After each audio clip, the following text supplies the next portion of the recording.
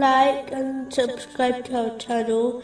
Leave your questions and feedback in the comments section. Enjoy the video. Continuing from the last podcast, which was discussing chapter 108, verse 2. And sacrifice to him alone. The following verse means that if one aids Islam, then Allah, the Exalted, will help them in both worlds. Chapter 47, verse 7. If you support Allah, He will support you.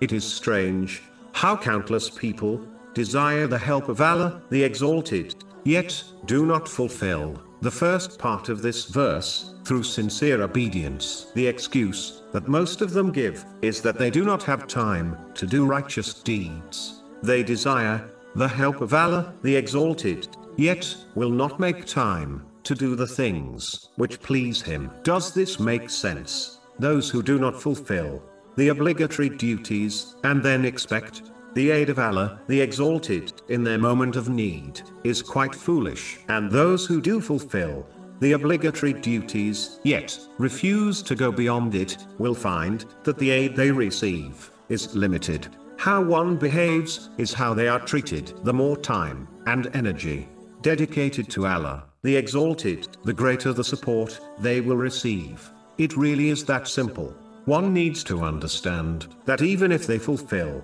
all their obligatory duties, such as the 5 prayers, only takes a very small amount of time in one's day. One cannot expect to dedicate barely an hour a day to offering the obligatory prayers and then neglect Allah, the Exalted, for the rest of the day, and still expect His continuous support through all difficulties. A person would dislike a friend who acted in such a manner with them. How then can one treat Allah, the Exalted, the Lord of the worlds, like this then? Some only dedicate extra time to pleasing Allah, the Exalted, when they encounter a problem, then demand Him to fix it, as if they done Allah, the Exalted, a favor by dedicating some extra time in deeds which please Him.